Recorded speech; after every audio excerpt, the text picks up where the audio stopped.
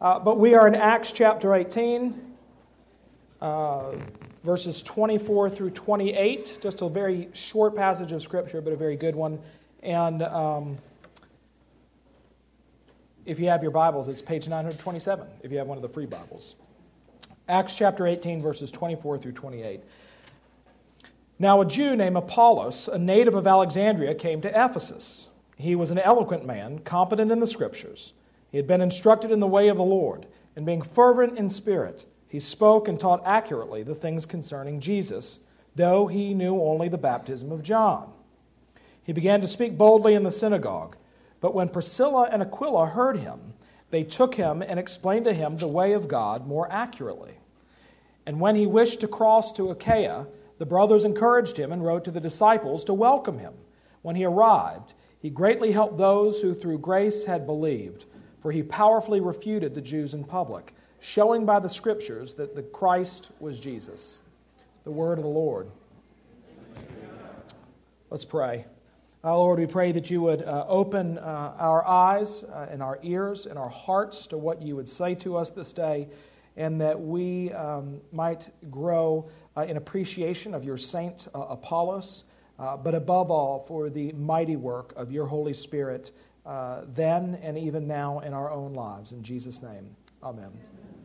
So one of the things that we forget is that Acts actually covers a whole big time period. From after the death of Jesus, remember after his ascension, he says to the disciples, go and wait, and then Pentecost happens. And so all the way up to the point of Paul in Rome, which is about 60-61 AD. So it's at least a coverage of 25 years that this book is happening. But there's so much action. I don't know if you're like me, but I read this book and it seems like it happens boom, boom, boom, boom, boom, and you kind of gloss over, and Paul stayed 2 years there. Right? You just don't notice that kind of stuff, and the math is hard to do. But it's over a pretty significant period of time, and what makes that important is Apollos. Because Apollos is from where? He's from Egypt, right? Alexandria, the great city of Egypt, that's mostly in the ocean now, I think. You can actually go to the British Museum, and they've excavated a lot under the Mediterranean and the Nile Delta, and you can pay a lot of money and go see something that looks better in pictures. So you can go do that. But he's from Alexandria, which was a Greek-speaking city. And there were, well, by all accounts, there were about 100,000 Jews living in Alexandria at this time. It was a huge, and they had one synagogue. And one historian said that the synagogue in Alexandria was so large, this is the quote, so large, someone had to stand on a platform halfway back with a flag in order to signal the amens in the prayers. And that's how big this synagogue was. And it's not just a place of influence religiously, especially for the Greek-speaking Jews who are living there, but it's also where the Old Testament was translated from Hebrew into Greek, the Septuagint, which I actually am grateful for because I use it anytime I preach on the Old Testament, because my Greek's a little bit better than my Hebrew, which is really not saying much. But that is, you can blame Mark Ginolette, who was my Greek tutor in seminary. So, it was a metropolitan city, lots of trade, lots of stuff going on, lots of history because of Egypt, but also the large Jewish community. So he was a Jew that grew up with a classical education. He would be familiar with both Jewish culture and Greek culture, and we read here in Acts chapter 18 that he was an eloquent man and he was competent in the Scriptures. Verse 25. He had been instructed in the way of the Lord. Now, what's a Jew in Alexandria doing hearing about the Lord Jesus so soon after Jesus' own life on this earth? Can anyone think of an event that happened earlier on in Acts when people said, I understand them in my own language?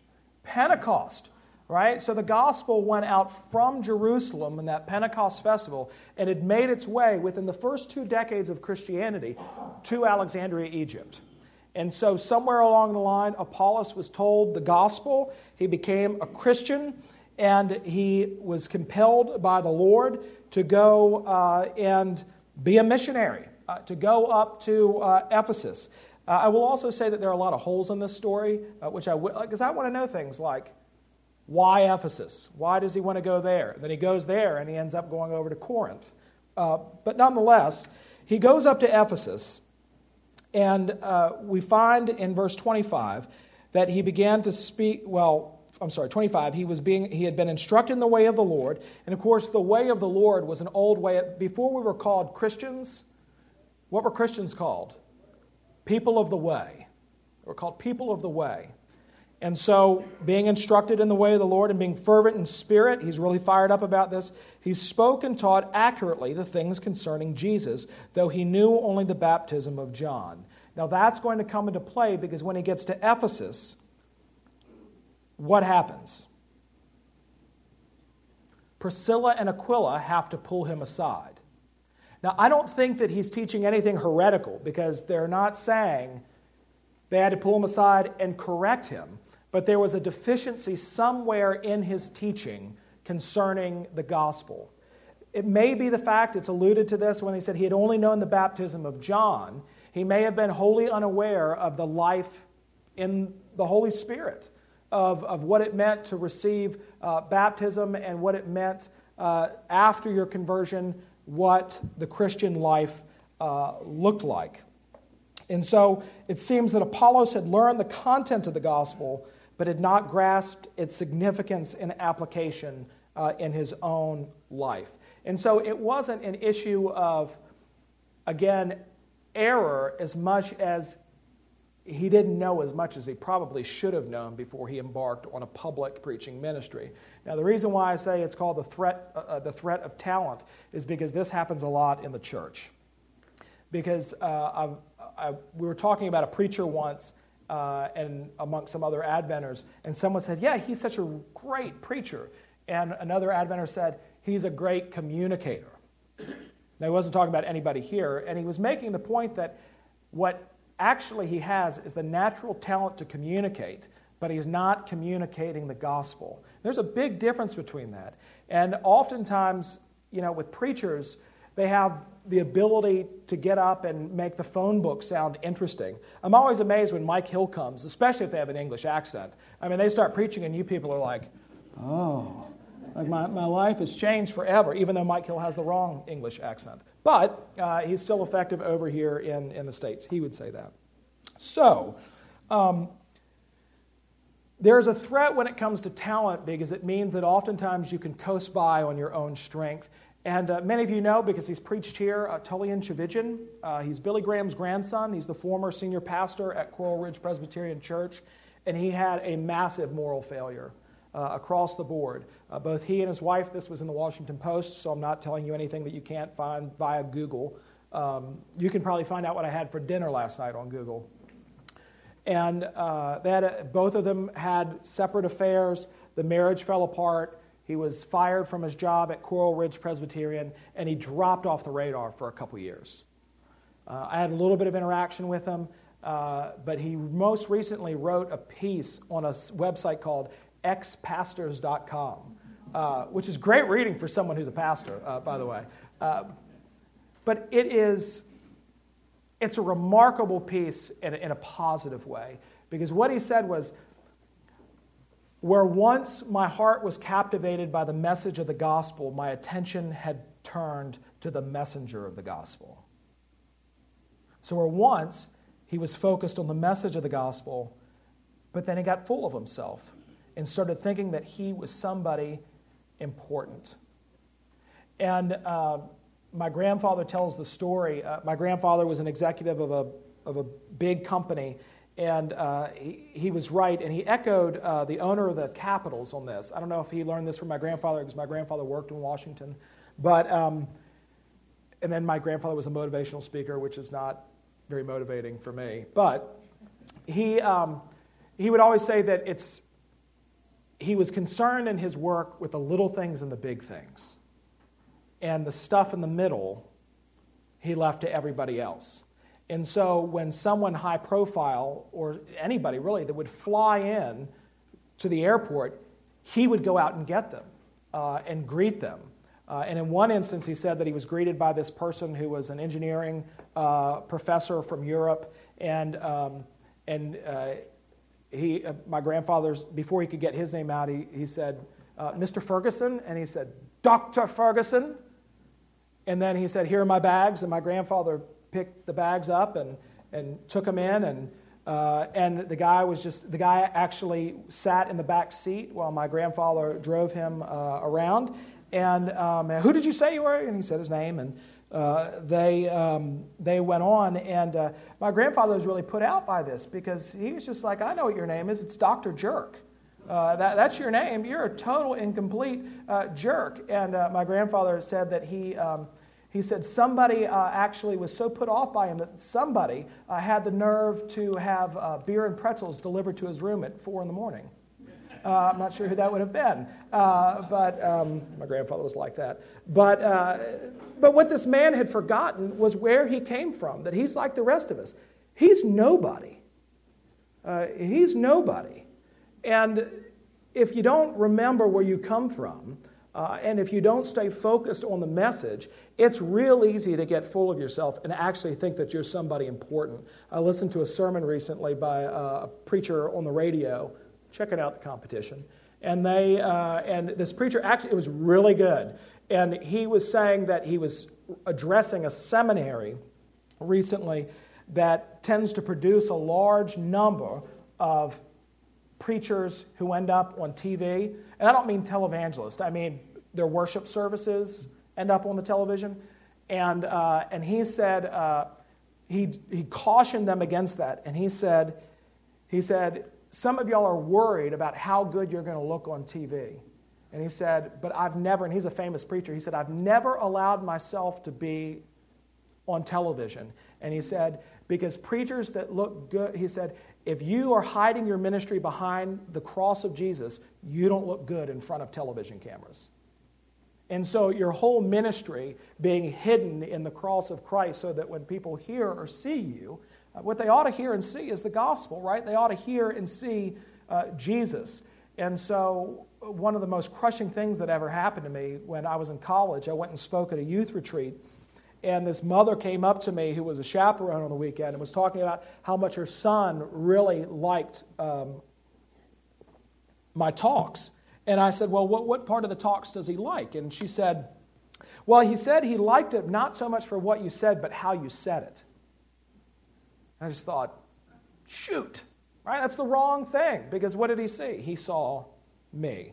And so we have to be very careful to not let talent actually get in the way of the gospel. And I'm not saying that this is what was happening with Apollos, but I can tell you, he had to be careful. He had to be really, really careful, because there are also preachers who think that they can just climb up in the pulpit and get away with doing almost no preparation. And I can normally tell when that happens, and it really infuriates me, because there's no more important thing that they do. Just full stop. No more important thing that they do. And so Apollos, this is something that he would have to guard against. But what we also learn about Apollos, and we see this in verse 26, is even though he's speaking boldly in the synagogue, he's going for it. When Priscilla and Aquila heard him, they took him and explained to him the way of God more accurately. Even though he's got talent, he's also got humility. Because he's being pulled aside by people who are, do you remember what their job was? We learned this last week. What'd they make? Tents, right? They're tent makers like Paul. They're tent makers. They worked in the field of leather goods. That's one thing. But who takes him aside? Whose name is first? The woman's name. The wife, Priscilla and Aquila. So for a tent maker, husband-wife couple to pull this preacher aside that everybody thinks just fell off the Christmas tree, I can imagine him saying, what could you possibly have to tell me? But Apollos was a humble guy and was willing to hear what Priscilla and Aquila had to say. He receives this teaching from a tent maker, even a woman. Well, This is exactly how the church is supposed to work. And I've asked this question too, who pastors the pastor? And sometimes I hear people say things like, well, you would know better than me. Don't be so sure. Right? Don't be so sure. Who pastors the pastor? Like, who's my pastor? Yes, we're going to get to that. It turns out it's you, Reverend everybody. You're actually my pastor. Right? And I know that in our tradition, people will say things, no, the bishop is your pastor. I see the bishop on occasion. He comes to our church once a year. That's a pretty bad pastor, right? So I would never want to burden him with something that he's actually incapable of accomplishing. So my pastoring comes from you. And I've said this before, that if I'm deficient in some area, especially as it concerns the Word, you have a responsibility and obligation to actually come and say to me, you need to take a look at this, right? Because this is not, what's going on is not jiving with what the Scriptures have to say. And I'm like the rest of you. I love constructive criticism. It's just the best. And but it's really important. But the only way that you can actually pastor me as the congregation is that you have to be like Priscilla and Aquila. And I don't mean in the way that you make this move with your pastor, but in order to do that, you have to be immersed in the Scriptures too. So there are 3 levels, I think, of acquainting yourself with the Scriptures. The first is hearing the Word of God. So if you come on Sunday mornings to an Anglican church, you're probably going to hear quite a bit of Scripture, right? So you've got that. You hear it. But then the next level would be to actually read it yourselves. And then finally, to study it. Because when you begin to study the Word of God, all of a sudden, it opens it up to a whole... You've already got it. Mary Kay Wilson, she nailed it, because we pray this. We used to pray it the second Sunday in Advent, that we might read, mark, learn, and inwardly digest the Scriptures. That was Cranmer's prayer. And it was such a popular prayer that to this day, even though they've lost track of the history of it, but most Protestant churches celebrate the second Sunday in Advent as Bible Sunday because of Cranmer's Collect. So there you go. Very good. Extra cup of coffee for you, Mary Kay. So, but studying the Word of God it's a totally different thing. So even like preparing for this, like, who's Apollos? Why does it matter that he's from Alexandria? When did this happen? Who are Priscilla and Aquila? Why are they important? What do you mean the baptism of John, but not the baptism in the name of the Trinity? What differences? Like, if you're just hearing it, you kind of, and there are some things in the Bible that are so dense. I don't know if you do this, but some Sundays the passage comes up and I just tune it out. I'm like, it's like the guy that I love in South Carolina who's at that little country church that I went and baptized a baby at. And it's in Allendale, South Carolina, and some friends grew up at that church, and they wanted the baby baptized there. And they had a lay reader there who had been the senior warden for like 30 years. He did everything. He was acolyte, senior warden, reader, all at once. And it was Pentecost Sunday, and he got the reading from Acts of Pentecost, which has all the difficult, Phrygia, Pamphylia, Phoenicia, all those things. And so he finally made it pretty well through Phrygia and Pamphylia, but then he got to one, and he just stopped his reading, and he said, "Hard word," and then he just moved on. He just moved on. We all do that mentally, don't we? Hard word, and we just, whether it's a parable that we don't understand, or whether it's, the so-and-so, even things like the genealogy in the Gospels. Who's actually ever sat down and read that whole thing? Now, I'm not asking you to raise your hand. But it actually is pretty amazing. And the only reason why it was included was, one, to draw the link of Jesus to David. But more than that, for us to understand that God's promises can't be thwarted. And you start reading some of those names, and there's some risque names on there. Like, remember Rahab, the prostitute?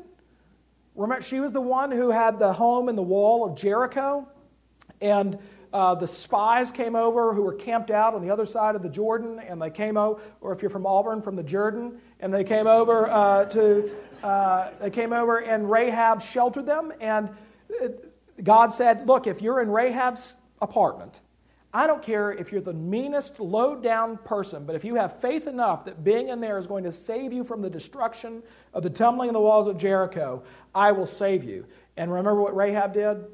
She put a scarlet cord out the window as a sign that refuge is available to all, regardless of who you are. So there's actually a scarlet cord hanging out my office window, which Brian Helm is convinced is going to entice robbers to try to climb up it. But it won't hold them because it's not held by much.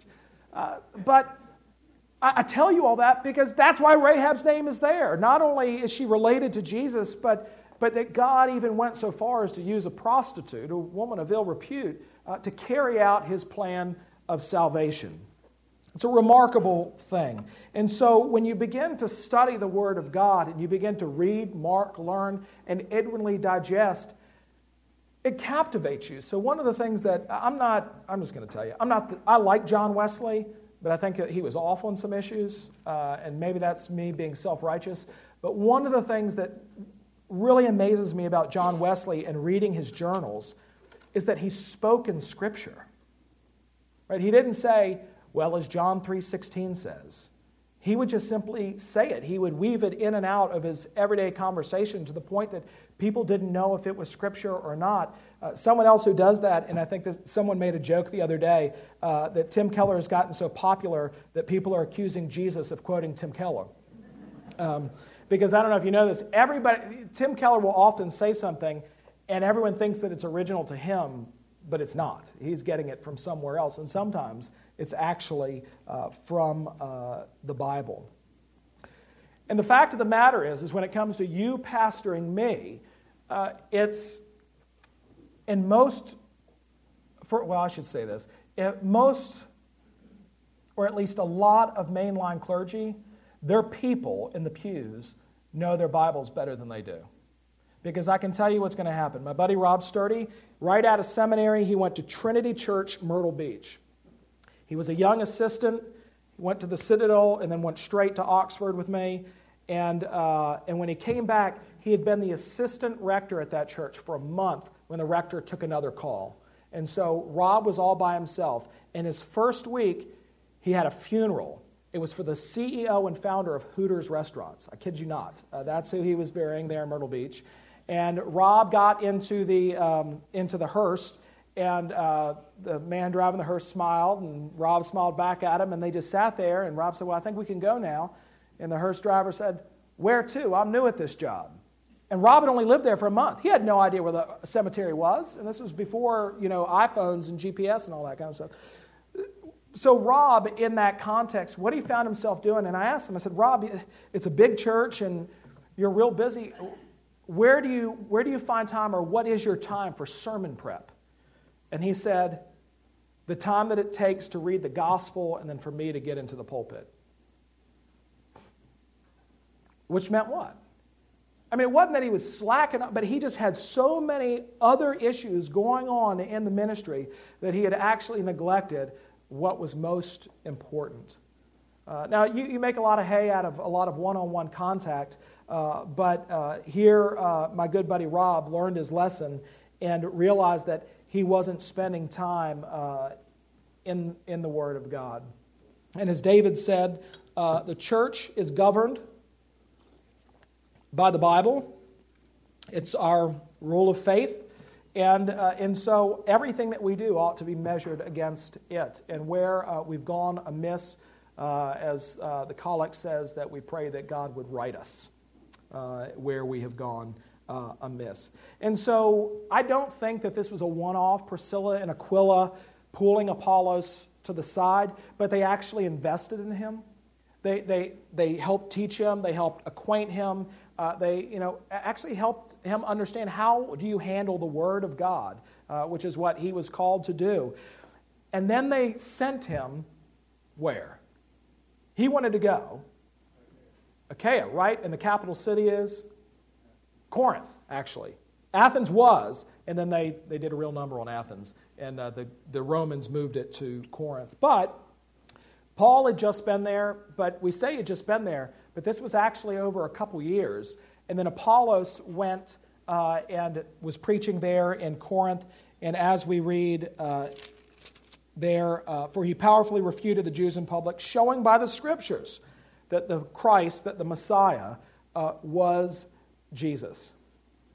Now this is remarkable because this is one of the hardest sacrifices a church can make.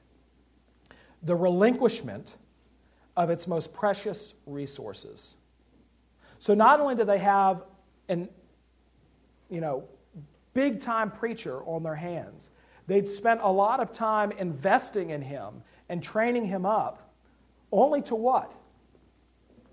Joyfully, the brothers encouraged him, and they wrote to the disciples to welcome, and they encouraged him to actually go. This is totally counter to how the church behaves today, because when we got something, we hold on to it with a death grip. And I think it's probably more true in our tradition. I'm not leaving, don't worry. I'm talking about getting rid of other things, other people. But think about, planting a church.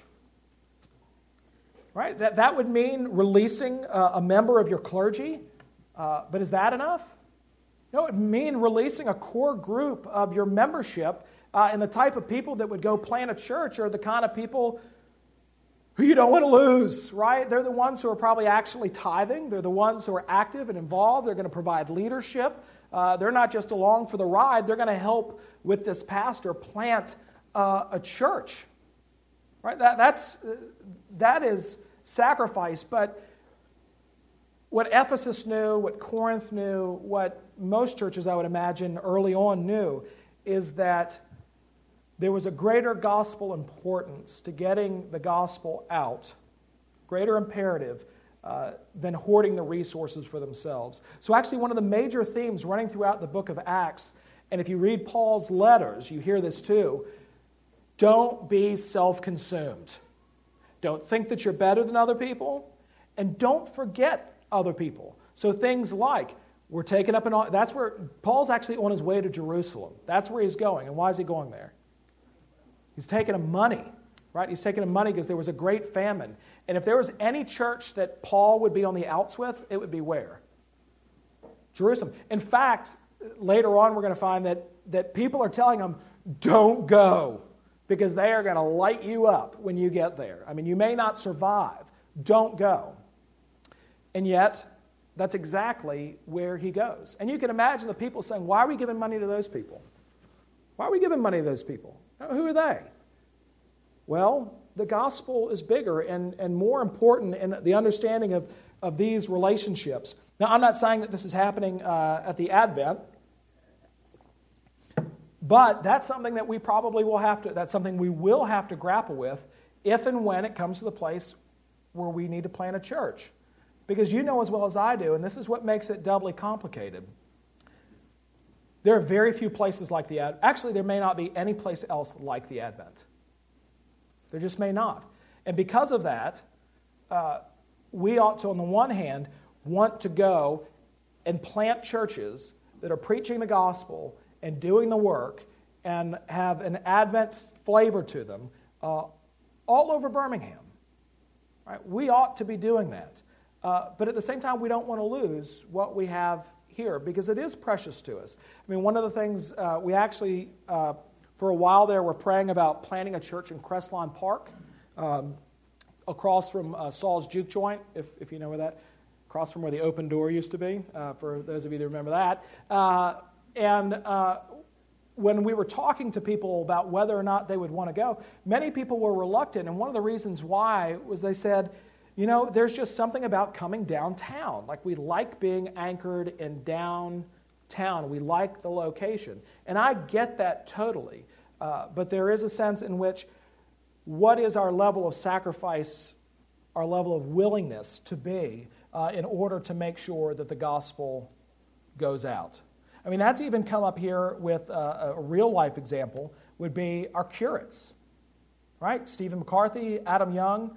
Some of you in this room have come up to me and said, we got to keep them. We got to keep them. But the whole idea of it was what? We keep them for 2 years and then what?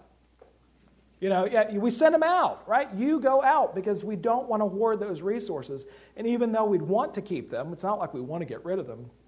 Sending them out is more important than keeping them. So that's stewardship, steward of those resources. And then what you see are the dividends of that investment, where Apollos goes and he powerfully refutes the Jews in public, showing by the Scriptures that the Christ was Jesus, and the church flourished. And of course, the more people you add to the church, mo people, mo problems. So go read 1 Corinthians. Someone once said pastoral ministry would be great if it weren't for the people. But what they saw was a large and vibrant congregation come about in Corinth through the itinerant ministry of Paul and the preaching ministry of Apollos. Now, later on in Ephesians, people started picking out their favorite preacher, and you can go read about that, and there's a cult of personality there. That's also the threat of talent. But what they saw is that when they invest in those individuals and send them out, many sons and daughters are called into fellowship with God the Father through the grace of our Lord Jesus Christ. And so how I would end this is that I pray that we, as a church, would raise up Apolloses, and that we, as a congregation, would also be willing to minister and pastor one another and invest in one another. One of the things that I really love doing here at the Advent, one, I realize that I'm young, and I'm grateful for this, but when I became dean, I was worried about what the perception would be being so young, especially amongst folks who were older. And the search committee showed me the survey that some of y'all filled out, and they said, well, one of the reasons why we called you is because all the old folks were the ones who liked you, right? They actually were hoping that you would be the one, more than just knowing who was going to bury them, but also, for whatever reason it was. But one of my favorite things to do is to sit down and to hear their stories and their testimonies about how God has used the Advent in this ministry, because in our day and age, we have a very short memory, right? And we easily forget the shoulders of those who have gone on before us. And that's one of the reasons why we started the magazine, was that we could profile some of those things that have kind of been lost to time, but were powerful testimonies to the grace of God in this place. And so that we would continue to pastor one another, and that God might use us to further His kingdom in Birmingham and beyond. Questions, comments, concerns? You want me to take you aside, or do you want me to minister you? No, right here is fine. Right here is fine. Reminding us of Collect, at Cramer's Collect, we've taken the words out of the 5 o'clock service pamphlet, and I would request that they be put back in. Which words? The gospel and the reading. I didn't know that. Okay. Well, see, I don't even know these things. Okay. All right. Come to the 5 o'clock. Do you bring your Bible? See, this is mutual pastoring happening right now. Oh. I mean, so that's, people give us grief about, because most Episcopal churches, you don't take your Bible. But, I mean, just following along when the readings are being done helps you navigate your Bible and avoid, being embarrassed when people say turn to the book of Acts. But also, again, it's not just hearing it, it's reading it and actually engaging with the text. Because the fact of the matter is, like, what is the Word of God? Is it this book? I mean, it's a book, right? So if I threw it against the wall, all of you would gasp.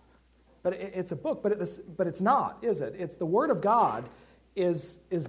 It's the words, right? It's the actual word. It's not the leather and the paper and the ink. And so there's something remarkable that happens when you begin to engage the Scriptures, because actually what they do is they engage you. Troy? That was loud, sorry. First of all, I thought you said you would never put PowerPoint in the nave today, but I thought your nave presentation was great today. Well, I don't think, did I say that? Yeah, I thought you did. Well, I'm a liar. Yeah. I mean, what am I saying?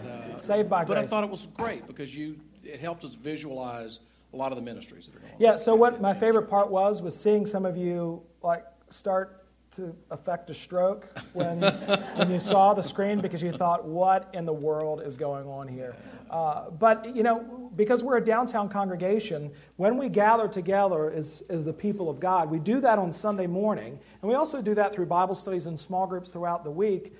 But because we are a downtown congregation and we only basically gather corporately on Sundays, it's very hard to communicate what's going on. I mean, the number of people who come up to me and say, well, I never heard da-da-da-da-da-da-da. It's been in the Adventurer for 3 months. It's been on the website. I've made announcements about it. And so you can't over-communicate that enough. But I think, too, getting to a place where you understand that, you know, we're not just individuals dropping a check and a plate. Like, I mean, we're in this together. And God has given us a ministry. And I think it's much more effective to actually be able to see it, to make it tangible, to make it understandable, intelligible, in a way that, you know, people say, oh yeah, we got something going on with Rwanda. Well, what do you have going on with Rwanda? I don't know. You know, or I don't know, just hopefully that, you know, people especially who learn visually. Right. Well, we're visual, and so I thought visualizing was very helpful. One of the other current changes going on that perhaps you elaborate a little bit of how that is an extension of the ministry. Let's talk about 5 o'clock, moving it back into the nave and sort of what, because I know that's more than just a location issue. Would you talk about what's behind that? Yeah, so the 5 o'clock started off in the main church, which we call the nave, which is a fancy word for the bottom of a boat. And we started out in there, and then we moved it in here. And so location had a lot to do with it. It's a wonderful service. It's a great service. But let's say that you're just average Joe and you wander in off the street and you walk through those doors and all of a sudden everyone looks at you. It's like creepy church, right? It's sort of, you can't, here in the nave, you can kind of slip in and people aren't staring you down. And even though it provides a source of intimacy, let's face it, this is a lunchroom. I mean, it's the world's nicest lunchroom, but it's a lunchroom where there's no doubt what that space was built for, right? No one's going to mistake it for anything else other than a church. And so that's one thing. The other thing is, too, there's something to be said about the fishbowl theory, right? You get a little fish, that fish is only going to get as big as its bowl, right? And so if you got a little bowl, you're going to keep your fish little. So we've basically maxed out this space here and moving it there.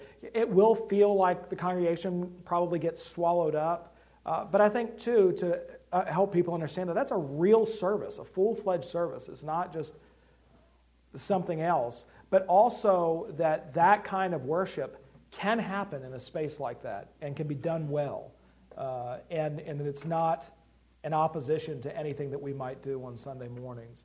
So it's a logistical consideration, it's a missional consideration, and we're really excited about it. And tonight is the first time it will be moved back into the nave in a couple years. I don't think that they're doing screens, and again, that's an exception. I think that they look. I mean, you saw it; they look terrible in there, and it just doesn't work. So I don't want anyone getting any idea that I'm ripping out the organ and putting up screens or something like that, which is where everybody tends to go. It's the worst case scenario. Okay. Well, good. I got to go to work. Let us go in peace to love and serve the Lord.